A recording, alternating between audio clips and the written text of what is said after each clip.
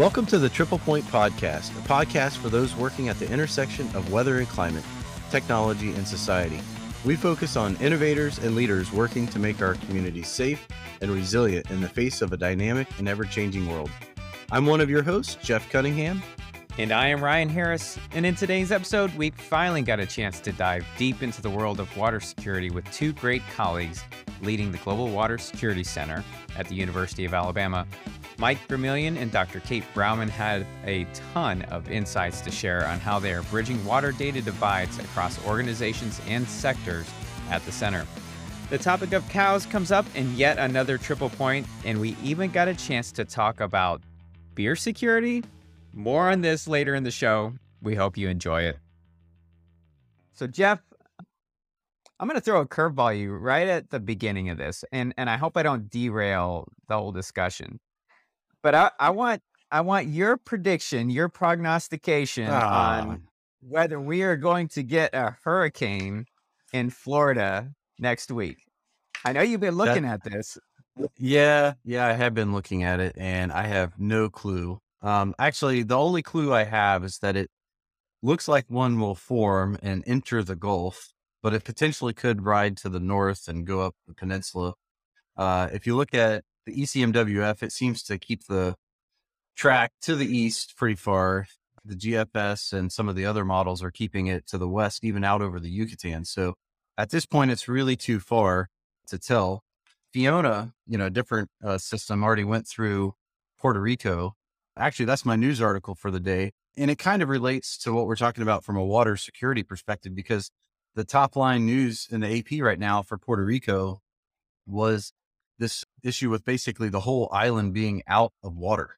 And it may not be exactly the water security issues that we'll talk about today, but I bet it's pretty close, right? I mean, Puerto Rico is a territory of the U.S., and the entire island of about, I think, 500,000 people don't have public running water right now. They have to go to something like 18 distribution points. It looks like some federal entities flew in to help with that. They're calling them oases. I don't know if I'm saying that correctly, but anyway, a lot of people are frustrated because it's the second major hurricane in the last several years to cause devastation. And, it's a big problem. And, this is not, a third world country or a country without a lot of resources, right? So this is kind of an issue. Yeah. And, you scale from hurricanes to, we've talked a lot this summer about heat and water security. You and I had a couple of shows earlier this summer on water security, talking about the major drought out west, talking about a 1,000-year mega drought causing perilously low water levels in Lake Mead, Lake Powell, California, and other states out west are having to figure out what they're going to do with that. California, maybe we'll talk about this with our guests today, but they've established a water supply strategy. And I put a post in LinkedIn earlier this year. There's some good things in there, but are we going far enough in terms of, reduction of use and conservation? And since those water security kind of conversations of the drought issues that we've seen out west, we've also had issues like in Jackson, Mississippi, major water crisis with their infrastructure failing. And a lot of that infrastructure failed over time, but it was caused most calamitously by flooding in August. And so, weather has a direct, you saw a weather and a climate impact, as well as the societal infrastructure impacts there. And that's what we talk about here on the Triple Point Podcast: weather and climate, technology and society. Well, and one of the research articles I looked at to prep for this, and we can go into more detail here with our guests, but it was weathering water extremes and cognitive biases in a changing climate.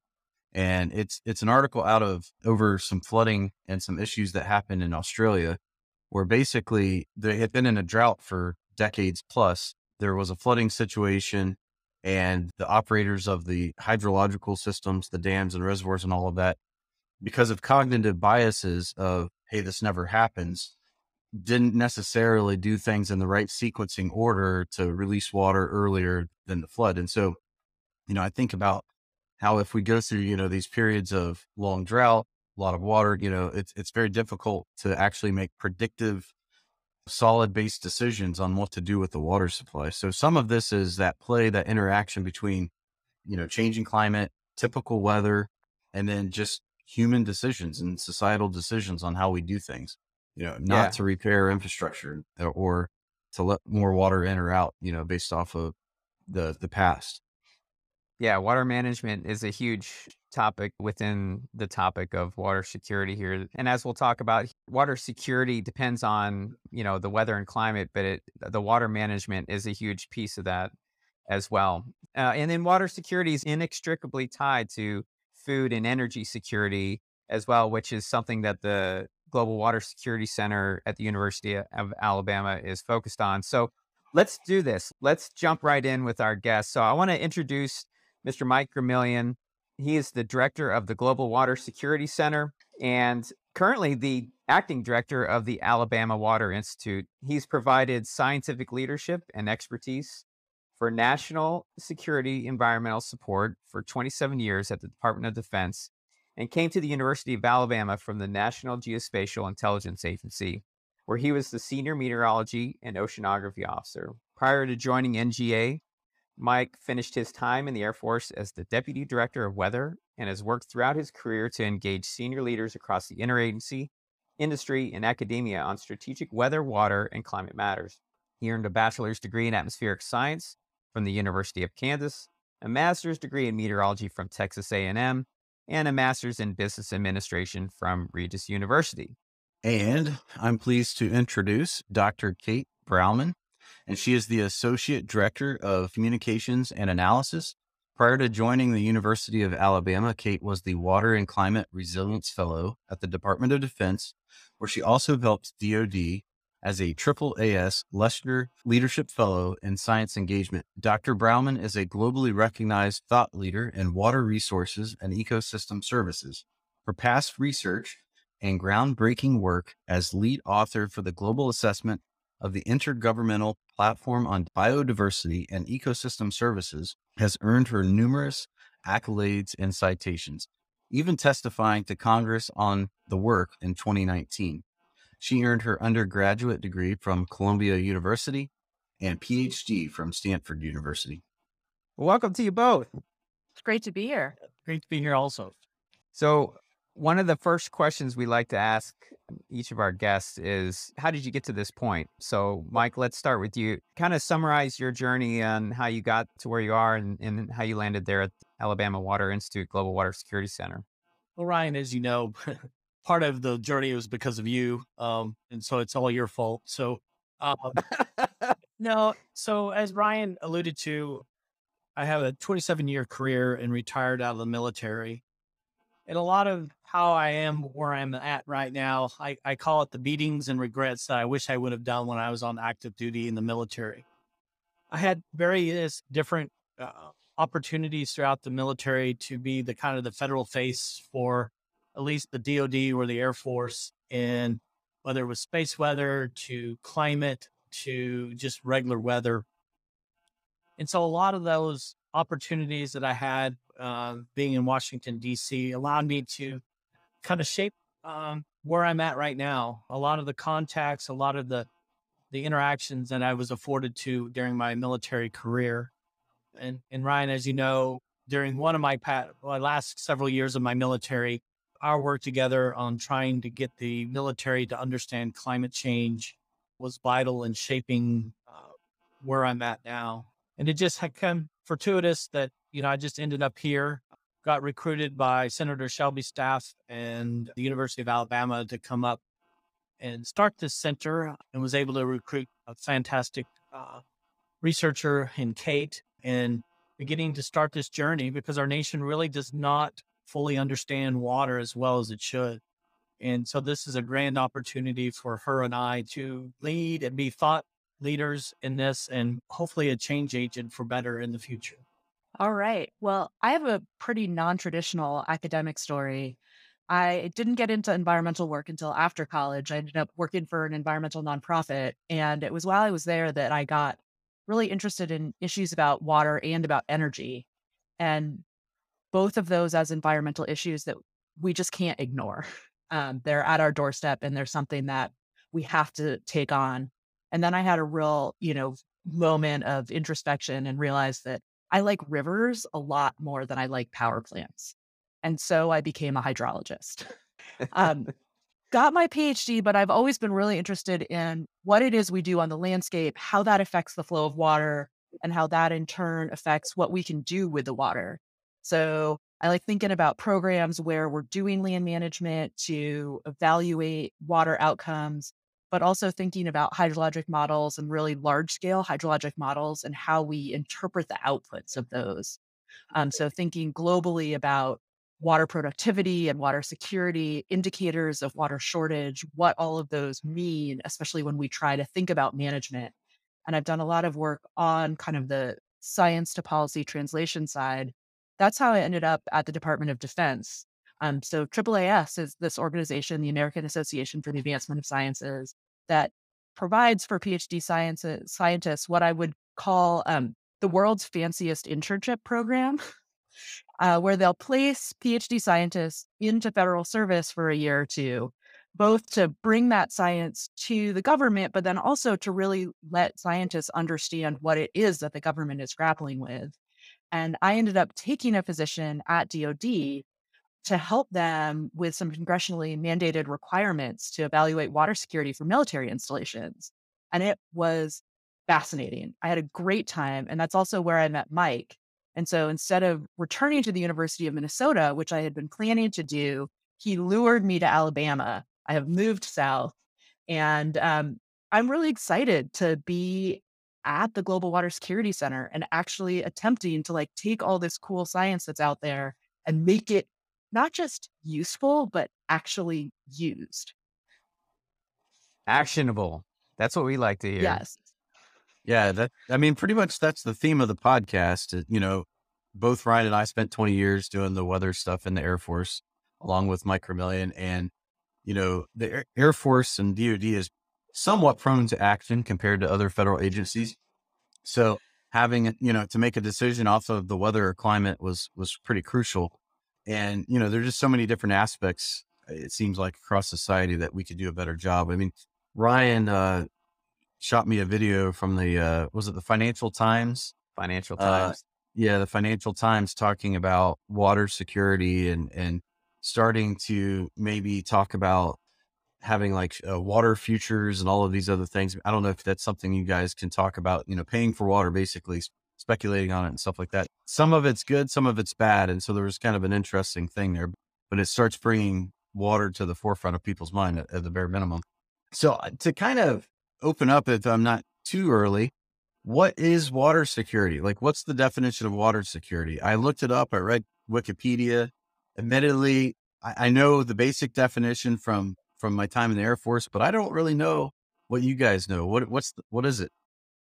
There's a couple different definitions. So the broadest definition, the one that the United Nations uses, and the one that I think most people mean when they talk about water security, is having sufficient water of sufficient quality to have the health, energy, safety, security, and productivity outcomes that individuals need in their lives. And so it's really an individual human focused definition. A lot of people then also add water for nature to part of that because people need nature also. We have a slightly narrower definition just in terms of operationalizing that here at the Global Water Security Center, where we're really focused on how water or the lack of water, what are the pathways towards instability or conflict, and how can we think about anticipating those so that it's easier to respond to them. That's super helpful, and it really frames the discussion. So, one of the articles I was reading in preparing for this, and maybe I'm diving headfirst right away, going off of Jeff's question, but this concept of water wars, Mike and I and Jeff and others had looked at, this from a climate security perspective. You have transboundary issues, whether that's the Mekong Delta, China siphoning off water. You've got Turkey siphoning off water, and the Tigris and Euphrates that contributed to some of the biggest issues in the Syrian drought. But now there's some recent research about water wars coming to Asia with the Tibetan Plateau, water drying up with this reservoir that, that feeds water to 1.35 billion people from the watersheds out of the Tibetan Plateau. That's 20% of the world's population. And so there's also a UN report out there as part of this article that we'll put in the show notes, but half of all the countries by 2025, which is just 3 years, are going to have water scarcity, and 3/4 of the world's population in 2050 expected to see some water scarcity issues. So what's this concept of water wars, and what's the Global Water Security Center doing to look at those kind of challenges? Mike? I think when Kate and I are sat down and designing what our center will look like, I mean, one of the things that we discovered is there's really not that much data that's produced and consumable to kind of understand as sufficiently as what we probably need to. I think there's a dirge of lack of information on really understanding that, and then being able to connect that to societal impacts. And so one of the driving forces for us is to create these data sets and begin to look at this analysis on how to, you know, let's really look at the data behind the stories and see if they shall meet.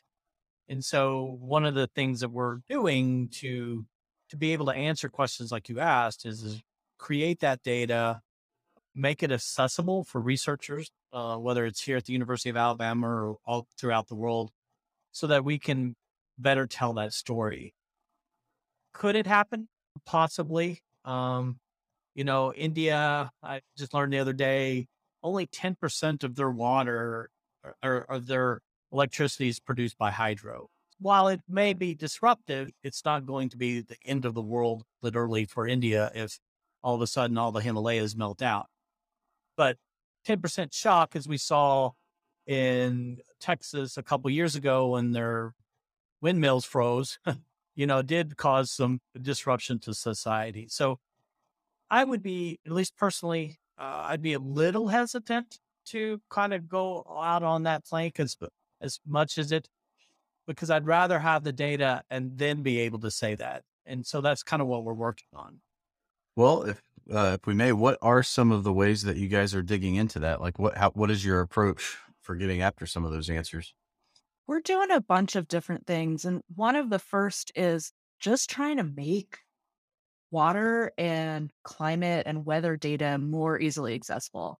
So if you have ever decided that you were curious about what the rainfall history of Syria was, those data are absolutely freely available. But you need to be able to figure out where they are, download a giant multidimensional data set, open that data set, and then find the piece of information you want. And so the data are available, but they're not very accessible. And that makes it really hard to take a look at what a lot of this kind of water and environmental background information is, unless you're actually in deep as an expert in these issues. And what's really clear is that water and weather and climate are important drivers, but they're not the be all and end all. Everything is always going to run through human systems, human technologies, human institutions. And so we need to be able to bring that information together. And if it's too technical, then the folks who really understand what are the institutional and governance issues that are happening, they can't get the biophysical data. And so we're building data portals to make this available. And we're doing a lot of interpretation ourselves so that we can push that out and help people understand what these pathways to impact are. That's really interesting you said that, because it goes back to our intersection of climate and health episode. And that's exactly what he said for the health side of things is like, hey, we've got all of this weather data. It's available, but it's not really accessible in a form that the health experts can use. They don't understand NetCDF files. They don't understand all of these very specific environmental types of data sets and formats. Yeah, I think that's a very interesting common theme. And one of the things that Ryan and I try to do with this podcast is identify these gaps. What are these interesting gaps that, people can solve, and how can we help that conversation and move it along? So, Jeff, I mean, one of the frustrations I've had with even with the health community throughout my career was, they write lots of articles on the influences of water and climate and stuff, but there is a large chasm between the two communities, the Met community, the climate community, and the health community. And they really don't want to work with one another. I mean, yeah, they can say accessible of data, but when you offer them the potential of having that data, they don't want to join forces. And so we're at this time in history that we just got to get over ourselves and we got to work as a community to work. I mean, we hear this food, water, energy, health nexus, but the community really doesn't want to work together as good as what we could. And so for us, we're hoping that GWSC serves as that bridge, the bridge from the science community that has data or has science that sits on a shelf. How do we operationalize it? And then the other side of the bridge is to get over that valley of death. Is then how do we do something that is useful, as Kate alluded to the decision makers that are easily understandable. And so that's one of our big goals is how do we do that? How do we go about being that gap filler? And the good thing about somebody like Kate, which attracted me to lure her to Alabama, was she can do that. She is a fantastic scientist and very well known, but she can also make it very simple. It's the keep it simple, stupid. So that people like me can understand it. And so, and that's what we are going to strive to be able to do. So let me ask this question from a slightly different angle. So a lot of us have come out of government, right? Ryan and I are trying to discover also commercial aspects of weather and climate as we go through this. There's a whole human societal set of systems that are making decisions, and weather and climate's like one input. I mean, we see this throughout our career of like weather's an after the fact thought, or it's like wait to the last minute, or it's an emergency. Now we have to do something, but like there's a lot of planning that can happen with the data that we have. And so can you address some of the money things? And what I mean by that is kind of like the economic value or the business value of this type of data. Like there's the government, obvious, like sort of protects people, infrastructure, et cetera. But like, how do you tie that to the commercial piece of things? That's a tough one. People have had a really hard time monetizing this kind of data, both because it's extremely expensive to produce in the first place. So what's the base where a lot of this information is coming from? It's satellites in the sky and it's, rain gauges on the ground. And somebody's got to pay to build those things, to deploy those things, to collect and collate those data. And that's almost always public investment. So we see that first level of public investment. And usually that means that the data are then required to be freely available. That doesn't, as I was saying, necessarily mean that data are super accessible to everyone, but they are freely available. And so we've repeatedly seen that it's hard to monetize this. There's some interesting new things coming online. I know you've talked a little bit about Planet Labs and some of the microsatellites. There's work that's happening where people are doing quite specific interpretations of data for specific uses.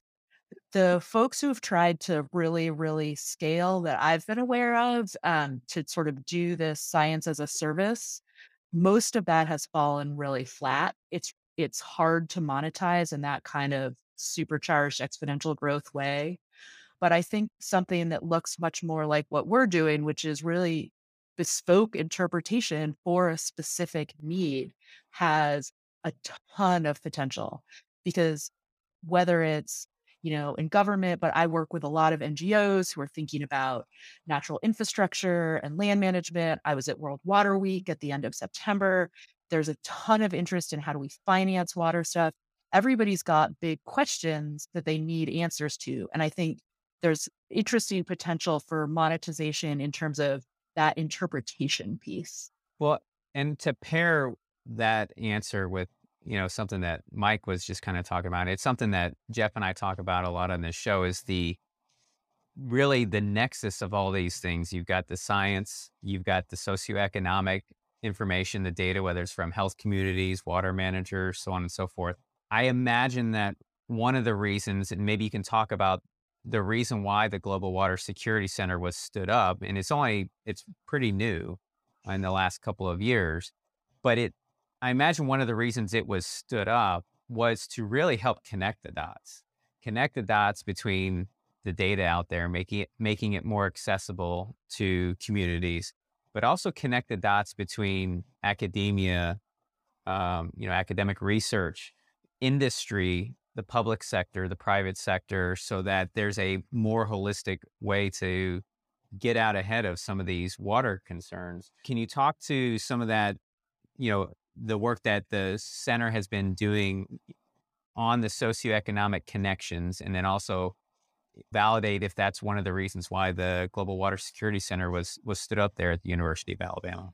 So I'll take the why, and then I'll let Kate do the socio thing. So, yeah, I mean, when I was in the military with y'all, one of the frustrations I had was bureaucracy did not allow us to be very free and being strategic thinkers. That kind of sounds funny considering that most of society would think that DoD was probably the most advanced at being strategic thinkers. But when you try to, when I pinned on Colonel, I just thought that I would just be this kingmaker and I could do all these wonderful things. And then reality hit that I'm just another cog, even though I'm a higher rank of anybody else. I really could never really advance anything. So when I got here and was offered this opportunity to stand the center up, it did allow us to explore things that I normally would not been able to explore and put to reality, unleash the burdens or unleash the bureaucracy and allow it. Even though we're going to get funding from the Department of Defense and other people, we'll be able to explore things that I wasn't able to do when I was in the military. When I've been talking to all the different science agencies, they're just as frustrated, whether it's NASA, Corps of Engineers, or everything else. We spend billions of dollars on research, but it never really gets across that transom. And so even those agencies are looking at us as, oh, there's this place where we can take this great science and move it over across and let's operationalize it. And in fact, a program manager at NASA made the comment that, Mike, it would be really nice. GWSE could be the hub or the centralization of water science. Can you be the Pied Pipers of water, if you will, to be able to take what we've been slaving at our desk and the research that we've been doing and kind of being the face of the water community to deliver that data and that bespoke analysis that Kate mentioned to, because it's just not out there. And because it's not out there, it's a driving force for us to try to get her done, if you will. Yeah. And, picking up on that idea of translation, I think there's kind of two threads that we're thinking about. So one of them is folks doing research and what happens to it.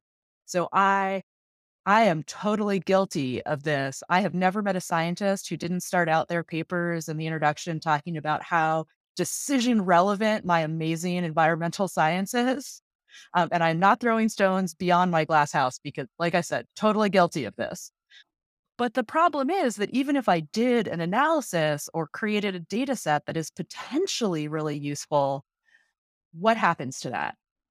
Best case scenario, I put it on my website for free download that you might or might not find, but I'm probably not going to update it every year. No, who's going to pay for that? I'm probably not going to, if I did this for one country or one region, the reward for me as an academic is being able to show proof of concept, but there's not a reward. There's both literally no money to pay for and also not a lot of academic reward for expanding that over space? Can we make this a global product over time? Can we keep it updated? Can we go backwards in time so we can understand the past? And so there's a real disconnect between, well, I as a policymaker, I need something that's like relevant today. Your circa 2000 data isn't actually doing me a lot of good. I need to know about 2022. So that's one of the kind of translation pieces that we have big ambitions to connect with the science community to find the best science. People are already doing this science. We don't need to do new science a lot of times, but really, expand that, make the data themselves more useful, and then also the data portals and the translation. The other piece of the translation I think that's really important is exactly what you were saying, Ryan, about this really integrating biophysical data with socioeconomic data. So 50 years ago, 100 years ago, people were really into this idea of environmental determinism. This guy Malthus was the one who was like, population's going to grow. We're going to eat all the food and everyone's going to die. And you'll be shocked to notice that we're all still here today and are in fact not dead or hungry. And it's quite clear that environmental determinism doesn't work, that people are unbelievably good at adapting, both through behavior and through building things, to figuring out how to thrive and survive in the world that we actually do live in. And so it's great to say like, oh, we're going to run out of water. There's going to be water wars. But actually, when you look at the data and you look at what happens, conflicts about water are generally mediated through governance processes. Those are, in general, pretty strong at the inter-country level. And so you basically have never seen water wars between countries because war is really expensive. It's much cheaper to cooperate. And we've seen water as a driver of cooperation at the international level far more frequently than we've ever seen anything looking like conflict, which isn't to say we shouldn't manage it. The reason that we haven't had conflict is because people are managing it. But the water itself is only one piece of these larger governance, management, institutional setups. And so if we don't really think about how do we take this biophysical information and use its usefulness, but in the context of the socioeconomic stuff, then it's not useful either. And so we're really excited about, that kind of translation and interfacing with the really great work that the intelligence community is already doing, but bringing this extra piece of environmental information to it. So could one of you paint us a picture of who your stakeholders are and who your customers are? So, as I alluded to earlier, the intelligence community. But as both of you know, that if you produce it, with DoD being the big gorilla on the block, you got to bring diplomacy and other things along with. And so by natural outgrowth, we're going to produce products that will be relevant for just more than just the national security apparatus. So if you look at the national security agencies, you could say that State Department and USAID and some of these other ones have an important role to play in that. So that's the governmental aspect. There are obviously from a stakeholders, there could be multinational corporations. About a year ago, a chief sustainability officer came through and he was frustrated that he was not getting any sufficient water information and wanted this kind of information. And so our first tier would be the national security agencies.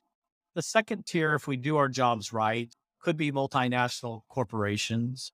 Kate already alluded to that in conversations when she was at World Water Week, there were NGOs that said, you're going to have data, and so it could be a multitude of different particular stakeholders. From a science partnership, working really hard, both on the federal government side to get some of their stuff across that transom, as I alluded to. But as Kate said, there's some great work out there in the academic world that again, that nobody reads or I don't know where her website was. And so how do we do horizon scanning for some great science that are out there? And then how do we engage with them, partner with them, and then bring it into our fold? And so we have Kate and all of her prowess and expertise has given us quite a few opportunities from the academic world to explore some of these things. And then the last gap is then we kind of assess and where are there gaps and then fund deficiencies. Is there new ways to look at non-traditional data sets? And who's doing that kind of work? And can we use data that we normally wouldn't use in the weather and climate world to help us serve as proxies or other things? And so I'm sure there's a great horizon of things that we don't know yet, that we, will continue to explore. And then how do we bundle it all together so we can support these stakeholders? Yeah, so I'm going to ask probably a complex question with, you could probably take this down multiple rabbit holes. So whatever rabbit holes you want to take this down, feel free to, let's dive in a little bit. But water has been a really big topic, not just on our podcast, but in the news over the last several months. Whether it's the White House released its action plan on global water security earlier this year in June.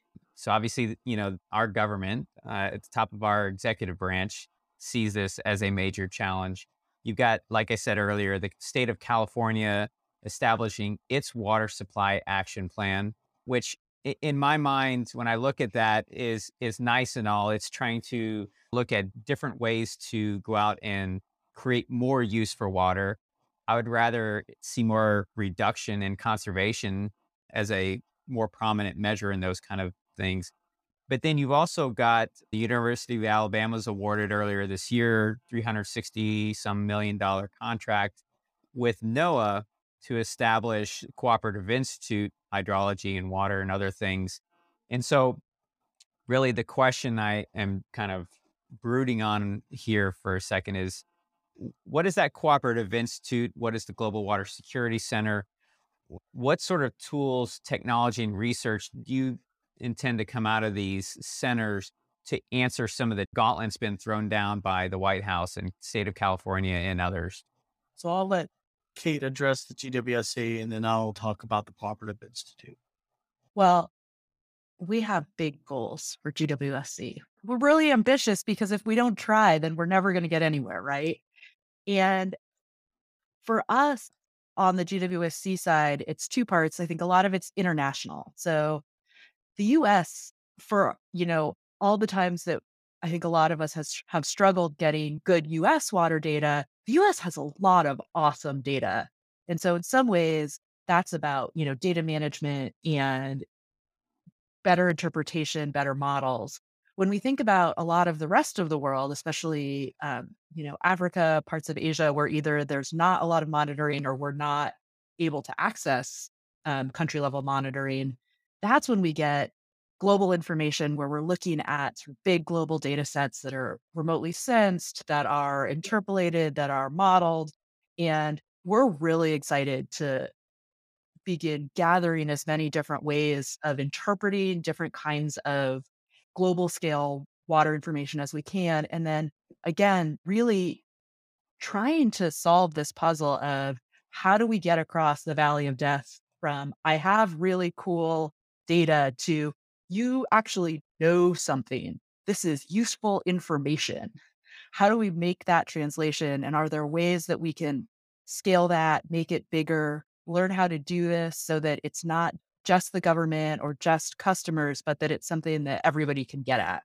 So we're not there yet. You're looking at half of the GWSC team right now, but we have big ambitions. We're going to grow. We're going to do amazing work. I am very excited about our potential.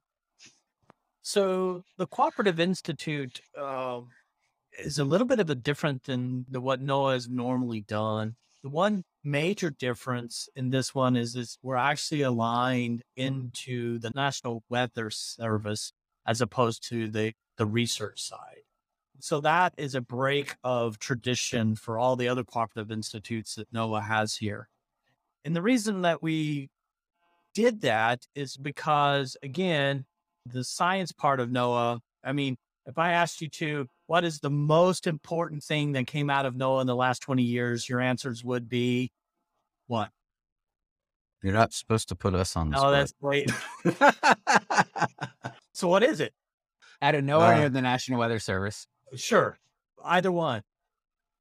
Well, it probably predates the if you said 20 years, 20 or 30. I would say next round's pretty good, Okay. but that's pushing it on the like. You're a little I am biased on biased. NextRad. I am biased on I NextRad. would say, very simply, and it's just off the top of my brain, is they shrunk the warning, like for severe storms, for instance. It is getting at the decision support of the community, closer to the community impacted rather than some blanket warning. That's something that I would say.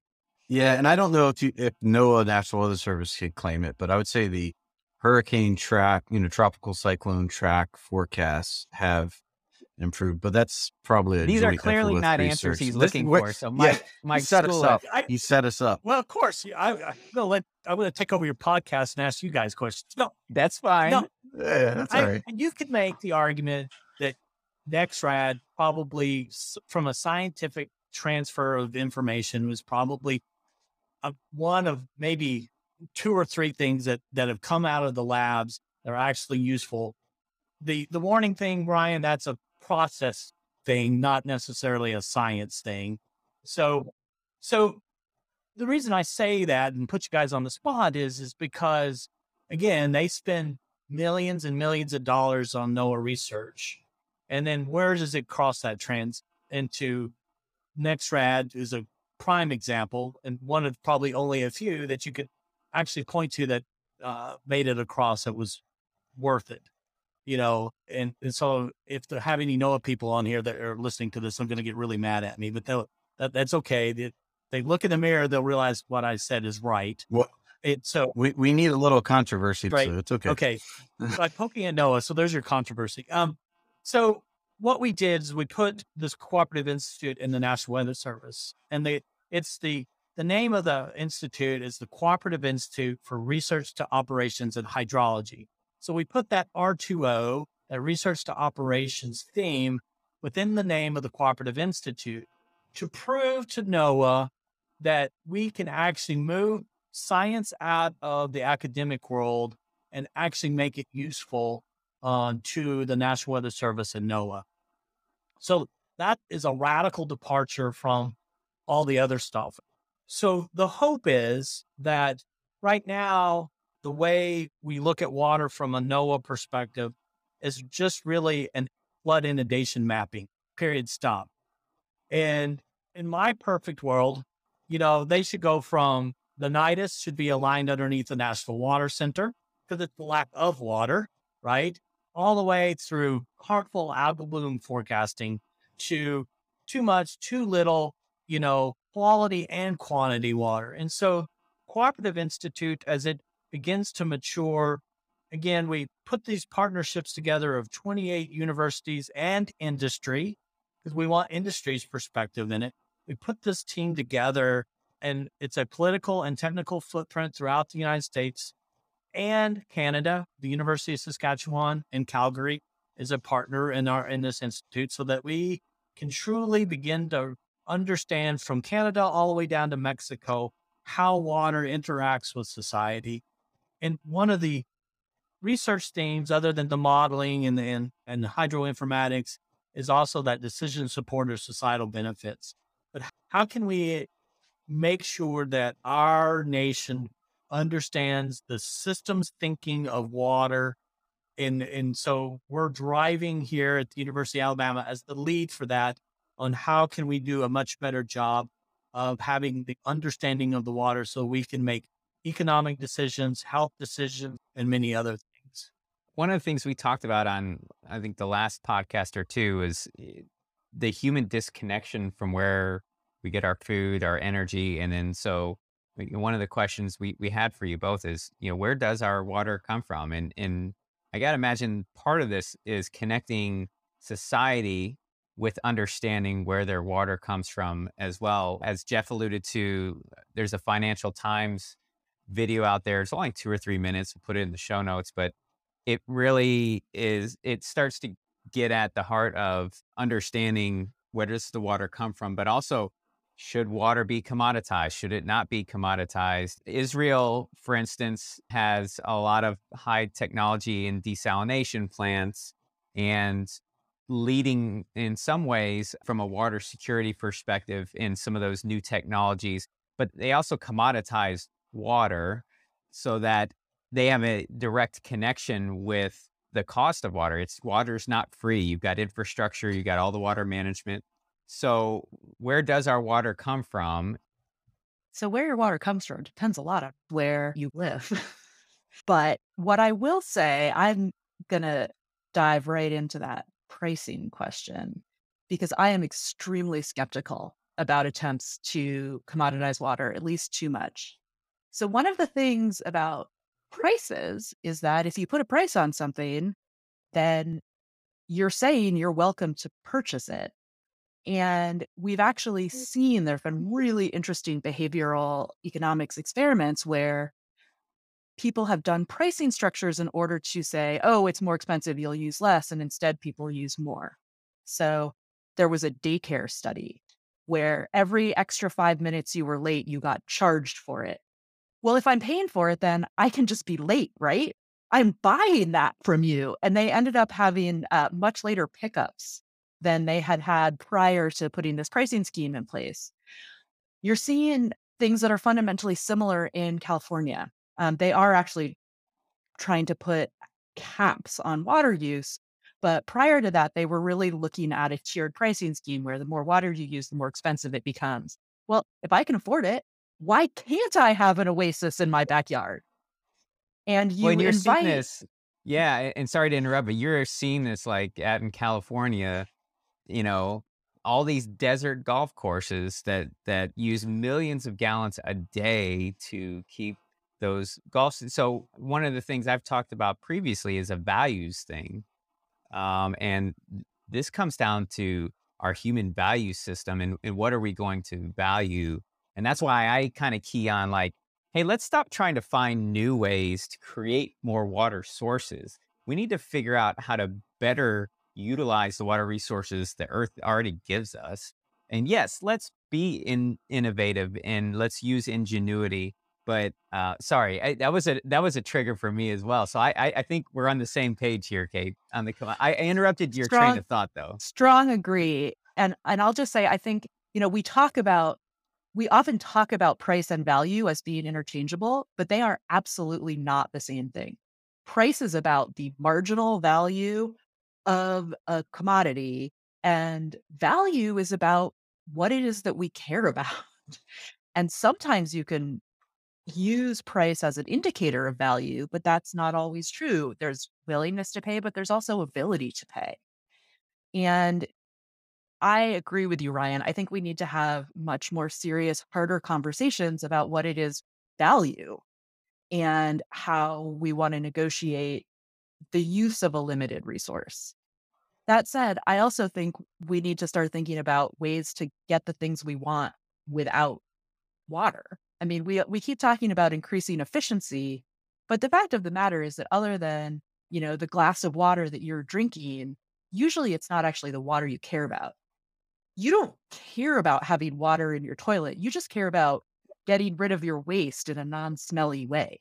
Well, maybe we can find a better way to do that instead of running drinking water through our houses.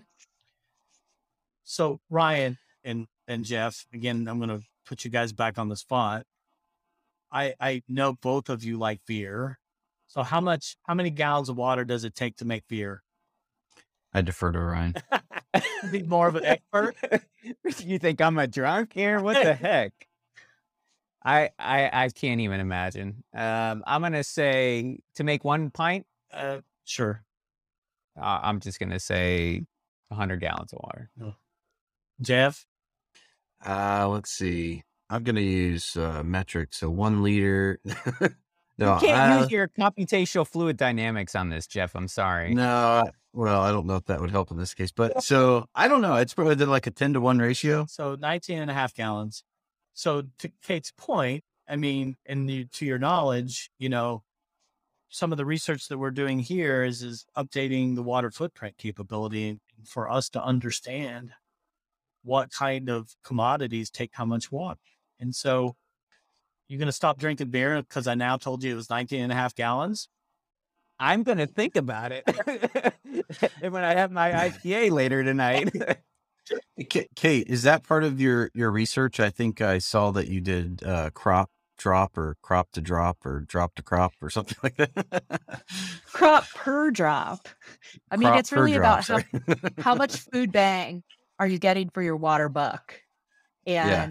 And, this is where it's easy for Mike to say, oh, it's 20 gallons of water for a beer, but it's actually a lot more complicated than that because, well, was that irrigation water or was that rainfall? That makes difference, right? And did you use that water in a place where water is scarce or in a place where there's a lot of water available? The thing about water that's really complicated is it's not inherently bad to use water. I mean, what are we using water for? We're like drinking and we're growing plants. These things are they're good. These are part of how human society thrives.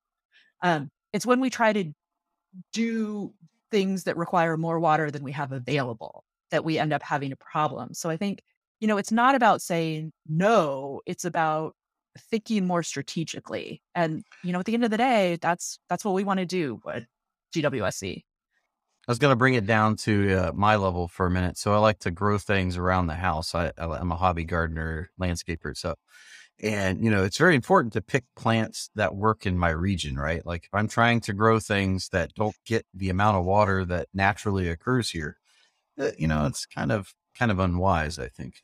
So, I mean, I mean, I'm sure there's more sophisticated ways to look at it, but that seems to be a pretty straightforward analogy. I think that's a great way to look at it. And I'm going to take you one further on that. So, we've all got our houseplants, and when you don't water them, they wilt. And when you water them, they perk right back up. But if you're anything like me, then I, on a fairly regular basis, water a little bit too enthusiastically, and it like runs over and out the bottom and gets on the floor, and then you're running around looking for the towels. To all intents and purposes, that happens in the real world too. So some of the water stays in the soil, it moves through the plant as transpiration, it evaporates. But actually, a lot of the water that we use, either in agriculture and definitely in our houses, moves through the system and is available to use again. So I mentioned I moved down here from Minneapolis, on the Mississippi River. And, where do you think all the water that left my house went? That was going to St. Louis and eventually to NOLA. We're using water over and over again, and that's great. And we have to think about that too when we say, how much water are you using? Like, where's that water going? And it's really fascinating when you think about how much water we have available to us in the world. I mean, 70% of the world is water, but really only 0.5% is, that fresh water that are good drinking sources and that sort of thing. And one of the things that we've been talking about in a past show is supply chain. And there's this whole supply chain when it comes to water, in the beer or whatever technology that you're using. So we talked about semiconductors in the supply chain episode and how water intensive it is to produce semiconductors in Taiwan. And when they have a drought, that impacts your semiconductors, which has cascading effects on the technology that gets delivered, whether it's your cell phone in your hand or laptop and that sort of thing. Jeff's got a thread he wants to pull. Yeah, this is great. So this is one of my questions I wrote down earlier. Like, so we talk about water security, we talk about food security, beer security, and no, but I mean it's this like supply chain thing, right? It's like the what comes first sort of thing. Have you guys mapped that out, or has somebody mapped all of that out, like to kind of figure out where these connections are and like what area is not being served? I mean, I think, Ryan brought up something at some point in a past episode talking about, if we could pinpoint all of the real friction points along a supply chain, maybe there's some places to help. Jeff, it's like you're setting me up. So, yeah, we know a lot about this, sort of. Not as much as we want to. I have mostly focused on food and food commodities, so I don't know a lot about semiconductors, though I can tell you that that is not consumptive water use. All of that water is coming out the other end of the factory and they could be recycling it. They would just have to clean it first. But with food, it's really interesting. So we track international shipments of food. The UN does that. There's public websites where you can see it, but we generally don't actually keep a lot of track of how food moves around within countries. And within a big country like the United States that has really variable climate and growing conditions, that matters a ton. And so there's one group of scientists out there that are doing really cool work looking at, crop per drop, water scarcity, carbon impacts, and like how variable that is across the United States. But when we put that into supply chain models, it all gets mixed together. And a lot of that's because these are commodity crops and like commodities were invented so that we didn't have to keep track of the individual things, that we could mush them all together and not worry about where they came from. But it means that there's really big variation that we're not keeping track of. So I worked with some colleagues at the University of Minnesota. They made this super cool model where they were looking at where is corn and soy being grown? Where is it being purchased and used? Where are the cows and pigs and chickens and ethanol being grown? And then where are they being slaughtered? And so we used this model, we ran all the crazy water stuff through it, and it turns out that depending on where you bought your hamburger, it might have no irrigation water embedded in it, or it might be like off the charts, tons of irrigation water.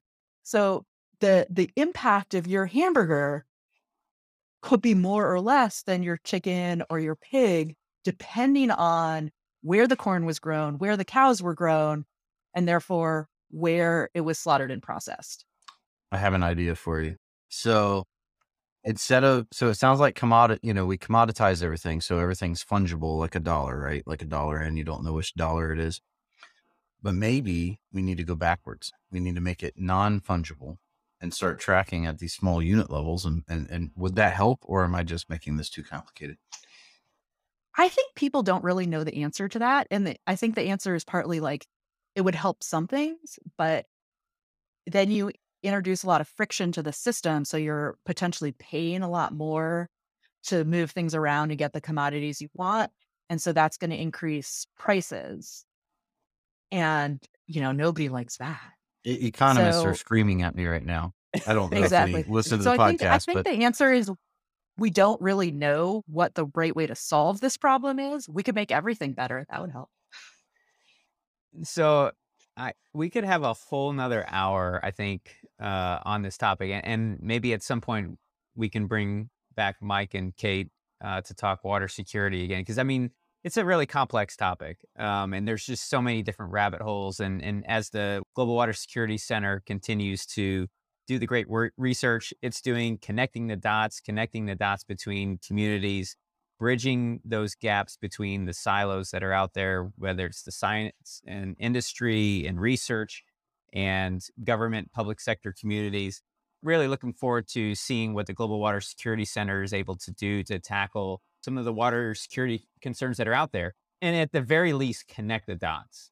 But before we close, like we do with all of our guests, we're going to do a lightning round questions. The first question is, and we'll start with Kate, what is your most memorable weather event in your life? California, midsummer, when it does not rain. There's a thunderstorm. And this is long enough ago that we were backpacking with backpacks with the big metal frames and ended up with a pile of metal frame backpacks out in the trail, and the rest of us hiding under the manzanita, trying to keep low enough. You could smell the lightning. It was so close.